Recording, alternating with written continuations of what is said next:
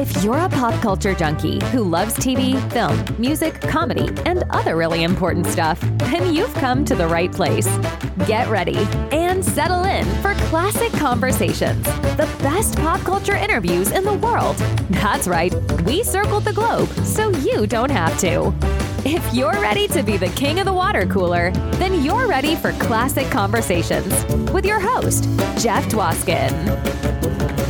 All right, Joanne, thank you so much for that amazing introduction. You got the show going each and every week, and this week was no exception. Welcome, everybody, to episode 190 of Classic Conversations. As always, I am your host, Jeff Dwoskin. Great to have you back for another classic edition of the podcast. We got an amazing guest for you today, actor, producer, funny man. He was the co-owner of the legendary improv comedy club. Mark Lano is here. Loved him in The Wedding Singer, Thank God It's Friday, First and 10, and so much more. And that conversation's coming up in just a few seconds. And in these few seconds, I want to shine a light on the red carpet of last week's episode with Melissa Rivers. Amazing interview with Melissa. Do not miss that. Do not miss the bonus episode that covered segments from our live show, Crossing the Streams. TV binge watching goodness awaits you. But before you get to all that, Mark Lano is here. One item of note before listening to the podcast, Mark was the co-owner of the legendary Improv Comedy Club. His partner, Bud Friedman in the Improv, passed away about a month ago. That is not mentioned in the interview because the interview took place prior to Bud's passing. So just wanted everyone to know that. That's why that's not mentioned. But in the meantime, there is a lot mentioned. For a point of reference, I dive right into some Thank God It's Friday references. Enjoy.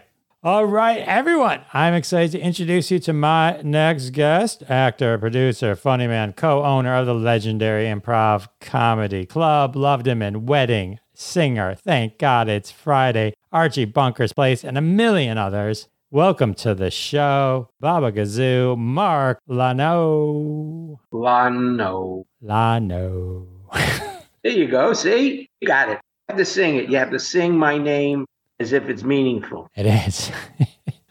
So you're the man that made wearing a tie around his head? Around my head. That was a long time ago. I know, but that was the height of the disco era. Yes. Commodores, On a Summer, Lionel Richie. It was fun. A young Jeff Goldblum. A young career. Jeff Goldblum, a young Mark Lano, or a lot of people. Deborah Winger's first movie. Deborah Winger, yes. Who actually was a waitress at the Improv, and she was shooting that. So I was the owner of the Improv. She was a waitress. We were both in the same movie. It's a little piece of totally useless information. My favorite information is totally useless information. See? It's good. It shows you how in you are. Yeah, so it's, but the movie did win an Academy Award for Best Song, Last Dance, Donna Summer. Yes, it did. This is where it comes from. Thank God It's Friday. Jeff Goldblum hasn't changed an ounce. At all. He hasn't changed at all. He hasn't changed his speech pattern, hasn't changed his height, just hasn't changed. People talk about Paul Rudd, but I mean, I'm like, I was watching the movie and I was just like, Jeff Goldblum hasn't changed a bit. Oh man. No, you can watch him on commercials now. I know. And it's the same Jeff. Get a little apartment. Oh man! So you mentioned you own the Improv. You're an actor. You've done a lot. Should we start? Let's start with what got you into acting. What kind of led you down that path? As a kid, I was born in South Brooklyn, Brighton Beach, Coney Island, Brighton Beach. Except if you ever saw the movie Little Odessa, that's the neighborhood, the exact neighborhood. I just wanted to get out. And my only way out was through the theater. As early as I could, I started taking acting classes. I went to summer stock and started doing legit theater all over the place. Wound up in an improv group with my wife. That was after I left Brooklyn. The improv group became pretty well known in the East. We opened for Frankie Valli in the Four Seasons. We opened for Maynard Ferguson, worked the Bottom Line, Grandma Minnie's, all over the East. Then we moved to California, where I then got into Thank God It's Friday, Husbands, Wives, and Lovers, which was a sitcom written by Joan Rivers and Hal Dresner. Did a ton of television, as you said, Archie's Place and all kinds of stuff. And I bought the improvisation. And then I lay back and just ate cake and... All right, well, let's fill in some more details in that. Oh, sure. Let's take that outline and fill in. So, all right, so you mentioned the improv group, Off the Wall. Right. And you did that with a then perhaps unknown Henry Winkler. That is correct. And so you knew him pre-Fonz. Yeah. Oh, wait, pre-Fonz, yes. Okay. All right, so you did all that. And then did you do comedy? Did the improv, did you do stand-up at any point? Like, because eventually you became synonymous with per se. No, I didn't do stand-up per se. I just, I bought the club. However, group boiled down. We started out as 6 members. We boiled down to 3 members. And then when we went out on the road, we did comedy clubs. So we were following in the footsteps of the comics who then worked the improv. Well, actually, they worked the improv while I was still in the group. So yes, I did stand up in a roundabout way, but it was in an improv group. Got it. So acting wise, when you went out to LA, you kind of had one of those stories where you kept getting stuff right away. You were in All in the Family. Later, you were a recurring role in Archie Bunker's Place, but All in the Family is one of your early credits. Mm-hmm. And then you had Husbands and Wives, which you mentioned, which was the Joan Rivers sitcom. And you landed a movie at the same time, Thank God It's Friday, which... Correct, within weeks. Although we didn't, the shoots didn't actually fall that way. With the first day I arrived in Los Angeles, in Hollywood, I met the agent for the first time, and he sent me out on a show called Spencer's Pilot. And I was really nervous, although I had been performing for years. I had never done television or movies. This was a whole new ball game, and I was really nervous. And in the audition scene, which I hadn't seen before, I had to pick up a phone. I had to make notes on a pad, and I had to talk. I was a doctor, and I had to talk about the emergency that I then had to go deal with. So I had the pencil in my hand, one hand, my notepad in the other. Phone rings. I pick up the phone with the hand with the pencil. I bring the phone to my face, and the pencil went up my nose, literally up my nose. Humiliated. I am. Could I do that again? They're all breaking up. Yes, of course, boom. I do it again. Thank you very much. And I leave, and I go and I meet my wife, and I go, I am so embarrassed. I am quitting show business.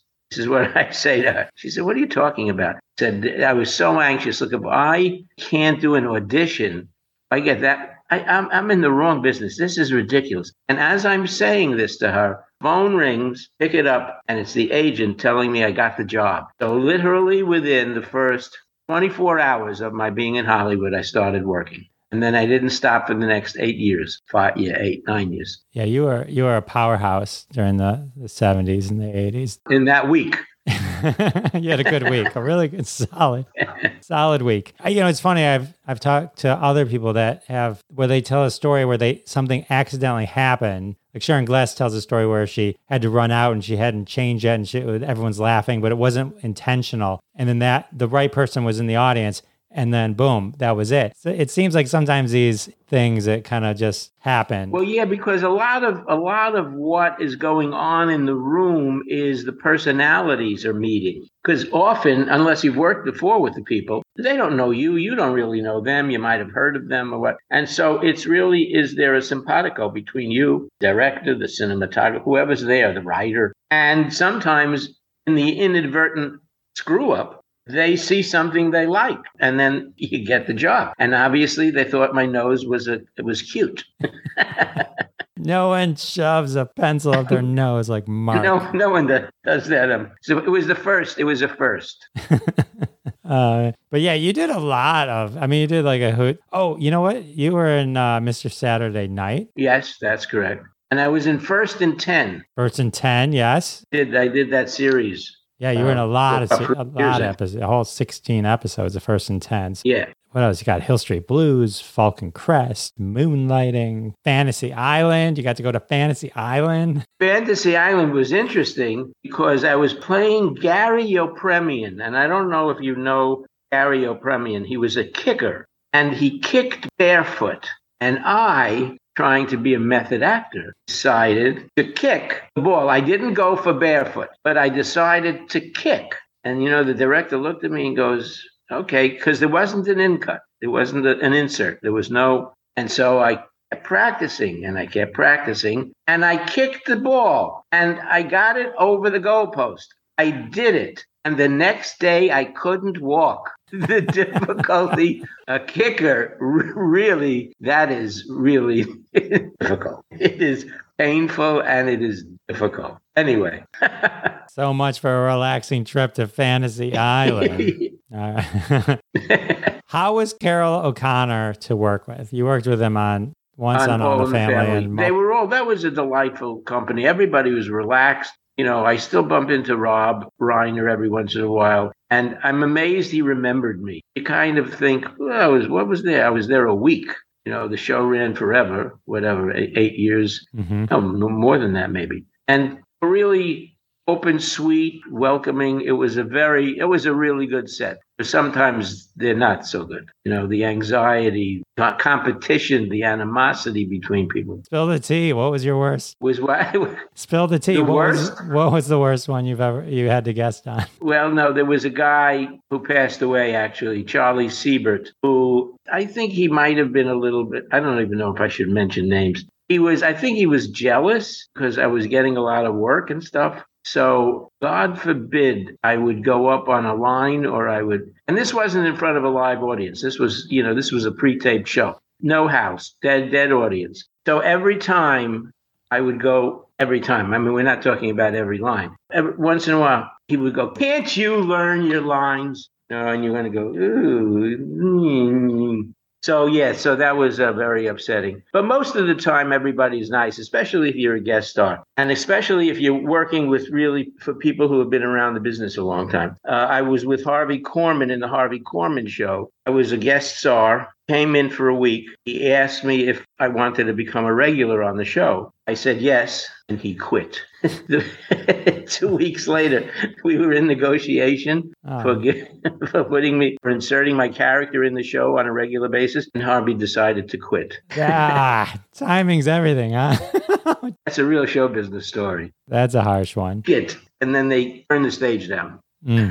Oh man, why did he quit? Harvey was an odd man. I once had dinner. My wife and I once had dinner with him, and we're laughing, and all of a sudden Harvey gets really serious, and we look and go, "Is there something wrong, Harvey?" He said, "No, Mark, there's nothing wrong." But I was thinking, where there's food, there's life. Okay, Harvey, and where does the conversation go from there? So, yes, the oddness prevails sometimes.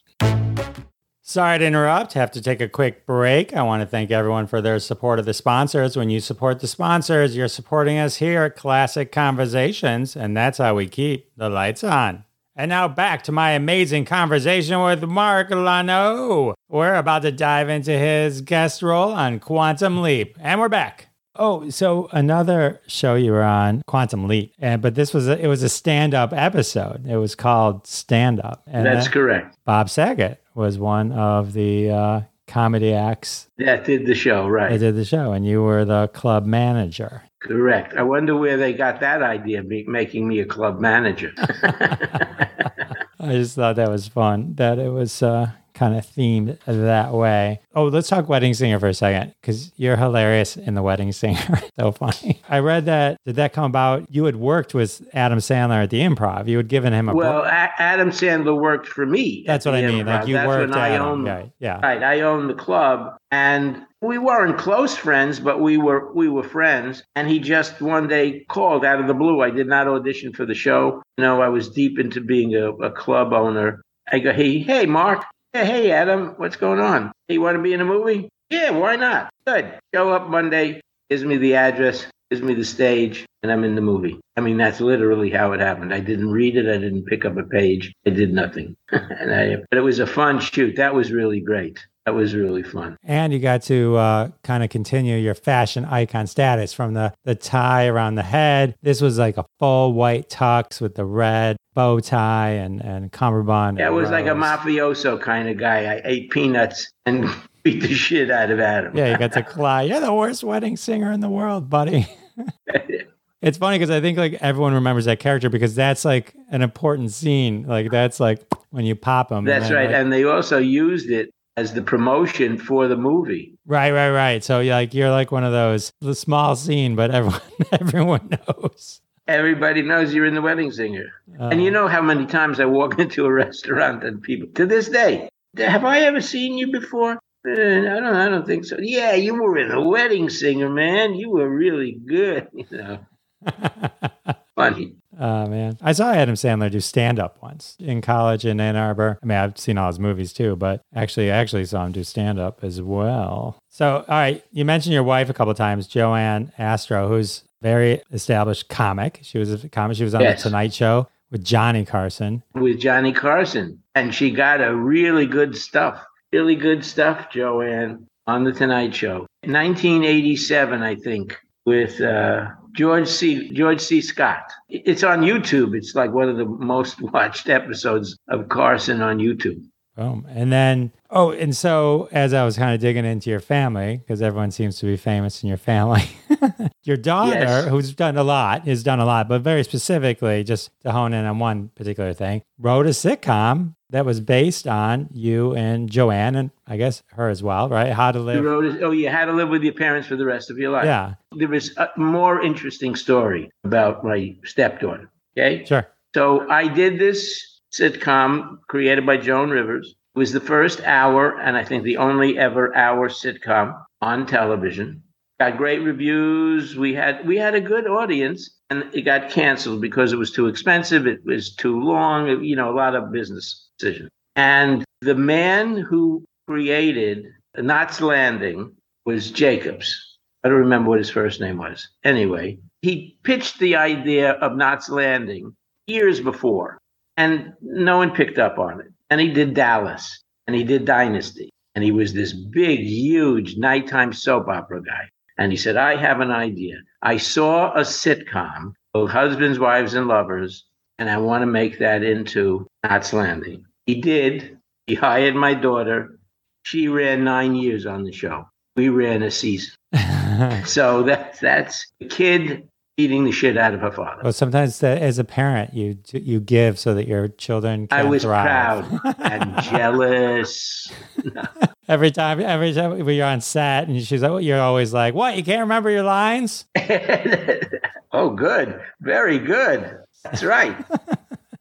Your stepson is Michael Rappaport. Well, not my stepson. Michael Rappaport is the half sibling of Claudia, my stepdaughter. Okay. And Michael had a problem in school as a kid. And he came to visit his sister in Hollywood. And he came and he showed up in white leather, tassels, bling, and he wanted to be a basketball player. And he seemed to like it. And Fairfax High had a great basketball team. And he went back to New York, spoke to his father. We got a call. Can Michael come out and live with you during high school? Because he's having trouble in school. He gets thrown out of a lot of schools. And he came out. He lived with us, went to high school, didn't graduate from Fairfax because he moved back to New York, came back and started to get up on stage as a terrible comic. Terrible.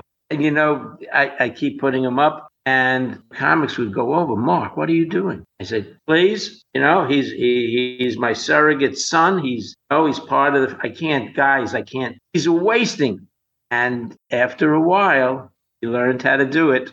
And he's now a pretty good comic, to say the least. And he got China Beach from going on stage. He was in his terrible time. The casting director came in with his son, and the son said, Dad, that guy is really good. And the casting director called Michael in, and he got China Beach.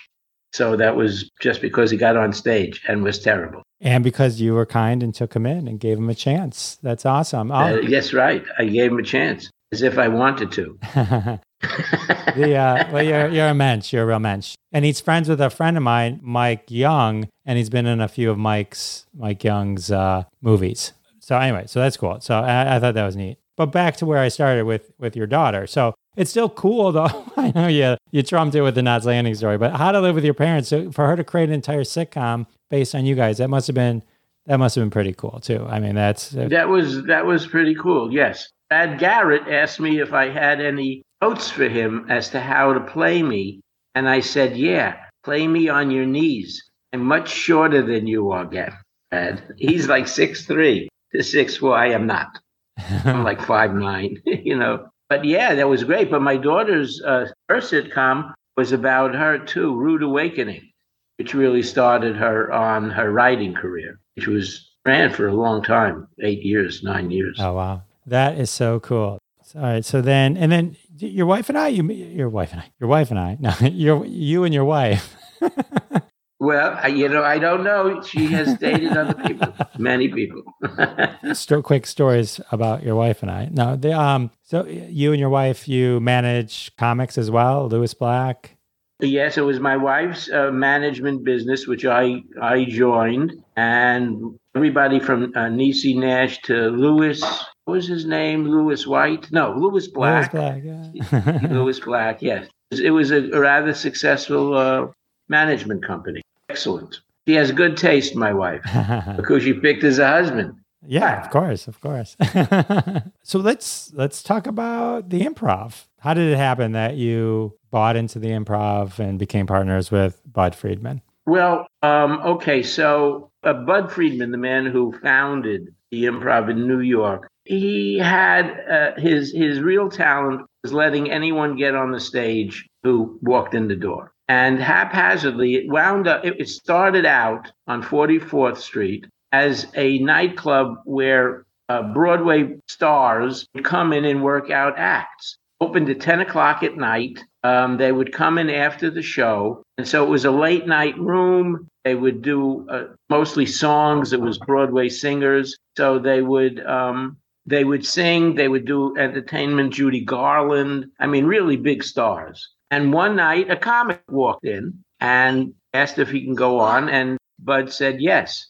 And the comic did really well. And the next day, Bud showed up to open the room, like at 6 o'clock, 5 o'clock, and there was a line of like 40 comics outside. So he goes, what are you guys doing here? Well, our friend called us last night and said it's a room we can get on stage. Oh, okay. I can't put you all on stage. So he started putting on a comic every once in a while. So it was a comic, 4 singers, a comic, but the comics kept coming back. So it went from a comic, 4 singers and a comic to a comic, 3 singers to a comic, 2 singers, a comic. Then it was 4 comics and a singer. And that's how Club started. But he always had a desire to be in Hollywood. So he partnered with Chris Albrecht. Do you know who Chris Albrecht is? No. He was the president of HBO. Oh, HBO, okay. Okay. He came. And Chris, so Bud went to LA and bought the Ash Grove in Hollywood and opened the second Improv, leaving Chris in New York. But Chris made the New York Club this little after-hours kind of singers comic club into this powerhouse stand-up comedy room in New York. And it really supported a Hollywood club. Bud then got divorced and gave the New York club to his wife. And Chris couldn't work with her. And Chris, because then we had worked as off the wall in the New York club. Chris calls me one day and says, look, Bud can't make it without the money from New York. He's not going to be able to keep the club open in Hollywood. You want to buy him out? Oh, well, yeah, okay. So we entered into a negotiation, which literally went on forever. And one day Bud comes over to me and says, I don't really want to sell. Really, Bud? I wouldn't have known that. It's been 9 months. But I do want you as my partner. And so I spoke to Chris. Chris said, fine with me. And I bought into the club. I bought half the club and then became a nightclub owner. So quick question. Why did he call you? Like you're an actor, you're acting, you're doing this. What was it that he thought, oh, I bet Mark would be interested in this business opportunity? Because I'm a very good businessman. Now, I'll just explain to you. Club in Hollywood was just barely, it wasn't making it. But within 6 months, I changed everything. I put sliding doors in the front walls so it was open to the street. I put skylights in. I brought music into the front room. It's set up in 2 rooms. I brought music into the front room. I made a party. I converted this dinky, dingy, dark nightclub. Robert Klein once said about the Improv in Hollywood. He said, but has successfully brought the New York club to Hollywood. It's the only club in Hollywood where you have to put a paper towel around the doorknob when you enter the bathroom. That's the kind of club. And then it became, we did unbelievable business. And then, of course, we got the evening at the Improv, which then took us to, a nationwide chain. So I had a penchant for building business, for knowing how to run businesses. Actually, the reason we wound up at the Improv in New York, in Off the Wall, is we had started a nightclub, in essence, in the Riviera Cafe on Christopher Street and 7th Avenue, downtown in the Village, where we took the back room and converted it into a theater. Well, I just walked in one day and I said that. So then Chris heard about that, invited us up to work the Improv. And so I had a reputation for being a good businessman. Clearly. Yeah, I just was curious. You mentioned a comedian. The first comedian was David Astor. That's correct. And I looked him up. Most people are like, oh, you're on The Tonight Show with Johnny Carson, but he was on The Tonight Show with Jack Paar. He was also on. That's a little earlier. Yeah, he goes back even. He was on with Johnny Carson as well. He was on the Jack Paar iteration, the one before Johnny, and then he was also on Ed Sullivan. Where was he in that journey? How much of that was behind him or in front of him when he did that comedy? It was behind him. When he got on the Improv in New York, he was still not in the middle, but 80% through with his career. Okay. He was a mountains comic. He was a club comic. He only could have gotten on earlier than Jack Paar as if he did it with Steve Allen, who started The Tonight Show. Right. Anyway. Sorry to interrupt, but we have to take a quick break. And we're back with my amazing conversation with Mark Lano. We're going to dive even further into the Improv. And we're back. Is the Improv then considered like the birth of stand-up comedy? It's not the birth of stand-up comedy, but it is the first stand-up comedy nightclub in the world. There was never such a thing. Nightclubs were always a little on the elegant side. There were a couple of experimental clubs in the Village where they would do poetry, they would do readings, they would do, some stand-up. But the first nightclub dedicated to stand-up comedy was the Improv. And then the evening at the Improv was really what exploded comedy on television. So we ran 11 years. Oh, I remember Evening at the Improv. I'm pretty sure I have Evening on the Improv on like either DVD or like something like that. Oh, absolutely. Yeah. I'm pretty sure I've got like a whole thing of those. I was trying to find them before the show, and you can never find something when you're actually looking for it. Of course. Now, what would be the purpose of actually finding things? You'd have nothing to complain about, and that would not be a way to live life. That's true. You being able to complain is what keeps us going. It is what generates anxiety. It generates all those emotions that keep the heart beating. Absolutely. Let's talk about some of the big names. Rodney Dangerfield, Improv's part-time MC for many years. Does that sound right? No. Rodney Dangerfield, no. Okay, so here's the thing. Okay. Well, some of this I got off the Improv website. All right, let's talk about Rodney Dangerfield. Yeah, well, I knew Rodney not from the Improv, but from a club in Brooklyn called Pips. There was a comic named George Schultz who really didn't like when the act didn't work. He was really a good comic. And his two best friends were Rodney Dangerfield. Before Rodney was Rodney.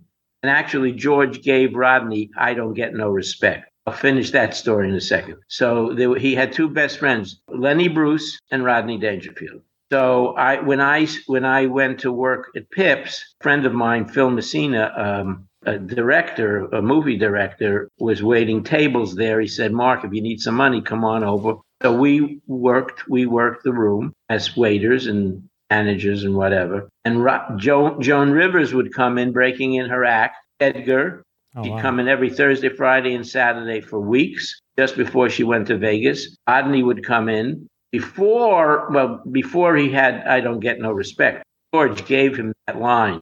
And 20 years later, George and Rodney had an interview on radio, and he asked Rodney, "Hey, how'd you come up with I Don't Get No Respect?" He said, "Hey, I just thought of it." George is sitting outside. George is the guy who gave him the catchphrase. "Rodney, you couldn't give me the credit? What's it going to bother you?" And they had an argument, and they stopped talking to each other. And but anyway, so that was Rodney. But then when I came to Hollywood, Rodney was one of the people I would talk to. He would come into the Improv all the time in his bathrobe with a bottle of water in the bathrobe, which was not actually water.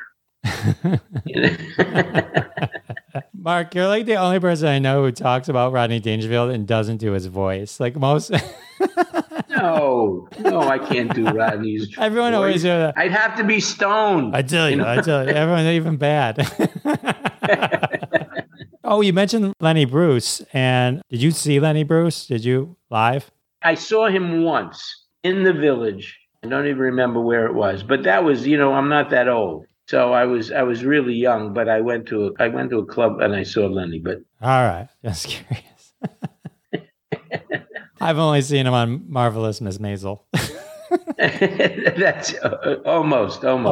Kitty Bruce, his daughter, was the hat check girl at the Improv on 44th Street. Now, Kitty, I knew. Lenny, I just Lenny. Lenny. I knew the plastic surgeon who worked on Lenny's mother.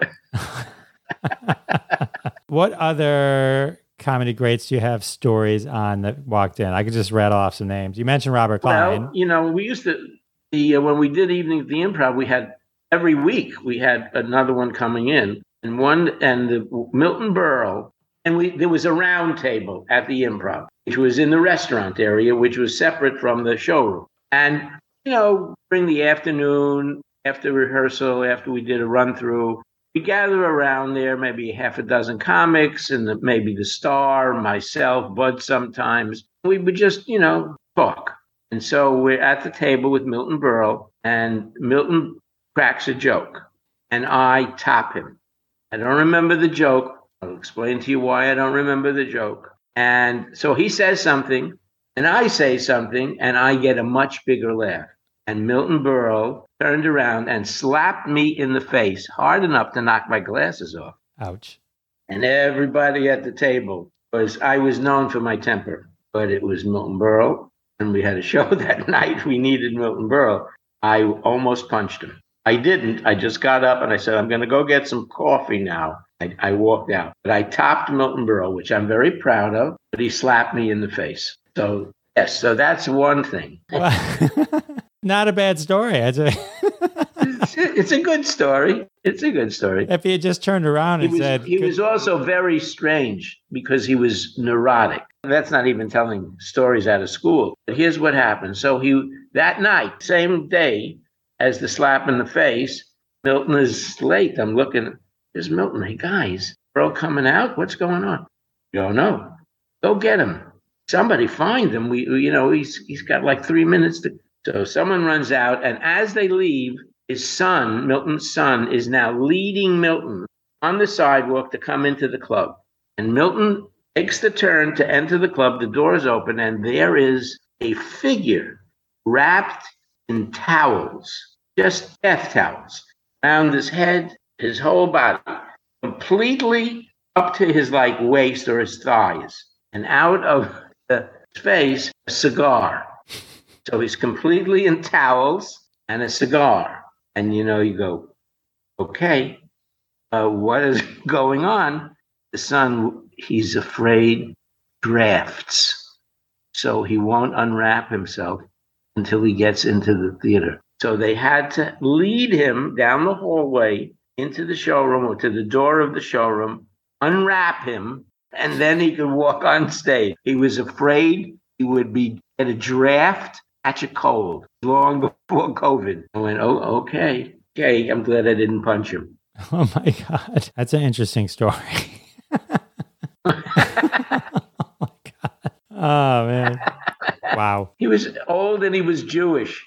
What? So what? I was going to say, so when did you guys kind of make the business decision to expand? Go from, you had the one, then you had the Hollywood location, but then you had... Well, that really came from, Mark Anderson was a comic who had a lot of money. He was a decent comic, and he didn't really want to go on the road, and he wanted to open in Pacific Beach. And we had just begun. We had spoken about expanding because we had become popular even before the TV show. But then the TV show really spread out across the country. But Bud was always nervous about risking money and opening new clubs. And Mark Anderson came to Bud, and to me, I guess, and asked if he could open another improv. So it was a big conversation, and he opened Pacific Beach. Pacific Beach was okay. It wasn't a big knockout room. And then he wanted to move it to, I think it was San Diego. And that's how that was the first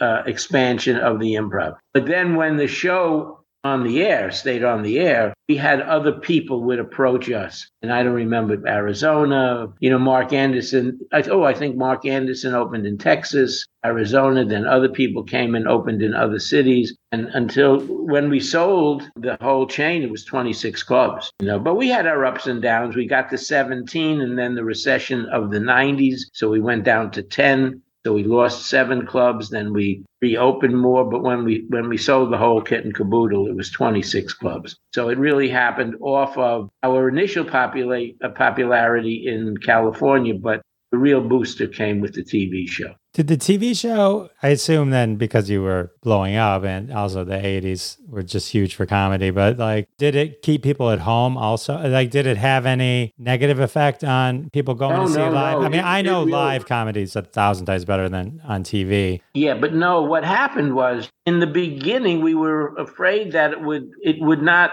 end us. It would give us publicity that we knew, but it exploded. It took a couple of years, but by year 2, or in the beginning of year 2, we went from 1 show a night, 7 nights a week, to 3 shows a night, 7 nights a week. Wow. It really did expand but we weren't that big a room with 275. This is not a 1,600 room house. It was a 275. So it really did help our live performances. Okay. Oh, there's one thing I wanted to ask about is when I was watching the Comedy Store documentary, there's a whole segment on the strike that happens at the Comedy Store. You were kind of a big part of leading that. Yes. This is before you bought the improv or bought into the improv. Long before. The Comedy Store strike, I was an actor. I'm still an actor, and my wife was a comic. And what happened was the Comedy Store had expanded from the original room into the main room. She had one in Westwood and she had one in Vegas. And we were, I think I was still Off the Wall. No, it was after Off the Wall. And one night, it was New Year's Eve, 1977, maybe I'm wrong in that. It's after the late shows, New Year's Eve, and a comic, and we're all sitting around, Tom Dreesen, George Miller at that time. A comic walks over and whispers to Tom, and Tom looks across the table and he says, "You don't have any money? What are you talking about?" And then everybody goes, didn't you work tonight? Did you work yeah, but we didn't get paid. You didn't get paid. It's New Year's Eve. So that said, everybody, what do you mean? She's not paying even on New Year's Eve? Now, this woman at that point, the improv was a small entity. And so they started to talk about, this is crazy. She's making $100,000 a week and comics aren't getting paid. So they wanted to do a strike, but no one knew how. But I grew up in a union house with union organizers. And I said, I kind of know how to do that.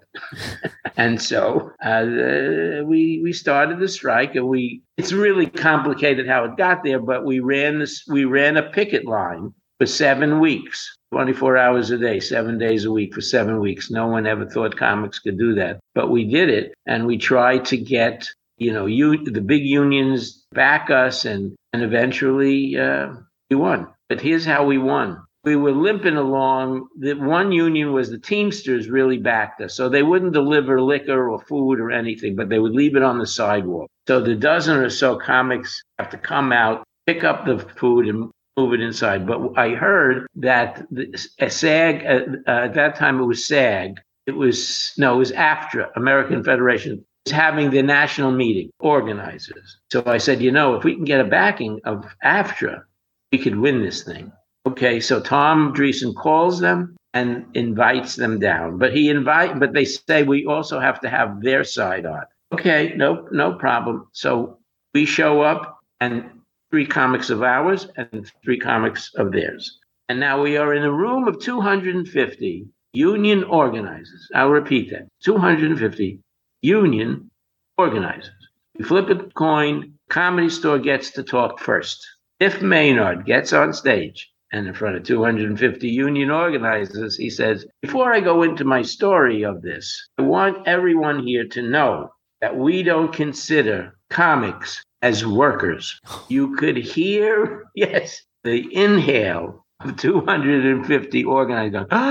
I turned to Tom Dreesen and I said, we just won. Okay, so now we make our speeches. My wife spoke as one of the comics, George Miller, Tom Dreesen. Meeting is over. I'm running down. I go first. I go, let me tell everybody. And Joanne and Tom come afterwards. And there's Jay standing in the driveway going into the parking lot behind the Comedy Store. Mark, what's, I'll do his voice. Mark, come in. What went on? So I go, Jay, you're not going to believe this. And I explain the story. Now, as I'm talking to Jay, my back is to Sunset Boulevard. Jay is looking over my shoulder, and there's a car pulls up, and the motor guns. What's going on? Maynard is behind you. Don't worry.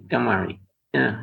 And he guns the car, and he kind of drives it forward, then lets it roll back, drives it forward, and he steps on the gas and drives at us. He did not want to hit us. I don't want anyone. But I step out of the way, but when the car passes Jay, hear a loud smack and Jay falls to the sidewalk. Whoa, everybody, the picket line comes around. You okay? And Jay is lying on the floor going, I just smacked the side of the car. I'm fine. But they didn't know he was fine. And Biff Maynard, in an absolute panic, ran upstairs to Mitzi. And within 10 minutes, probably less than that, an emissary comes down from the office. Mitzi wants to talk to everybody. So David Letterman, Jay, someone else ran upstairs, and within a half hour, 7-week strike. So that's how we won, and then the comics got paid. It was at one point in the middle, we went to talk to Bud, because he really couldn't. If we would have struck him, he would have gone out of business. I mean, his business teetered. That's really close. And he said, look, guys, if you strike me, I'm over. So they came to a decision. We won't strike you. You agree to do whatever Mitzi agrees to. He said yes, we said yes, and so the Improv stayed open.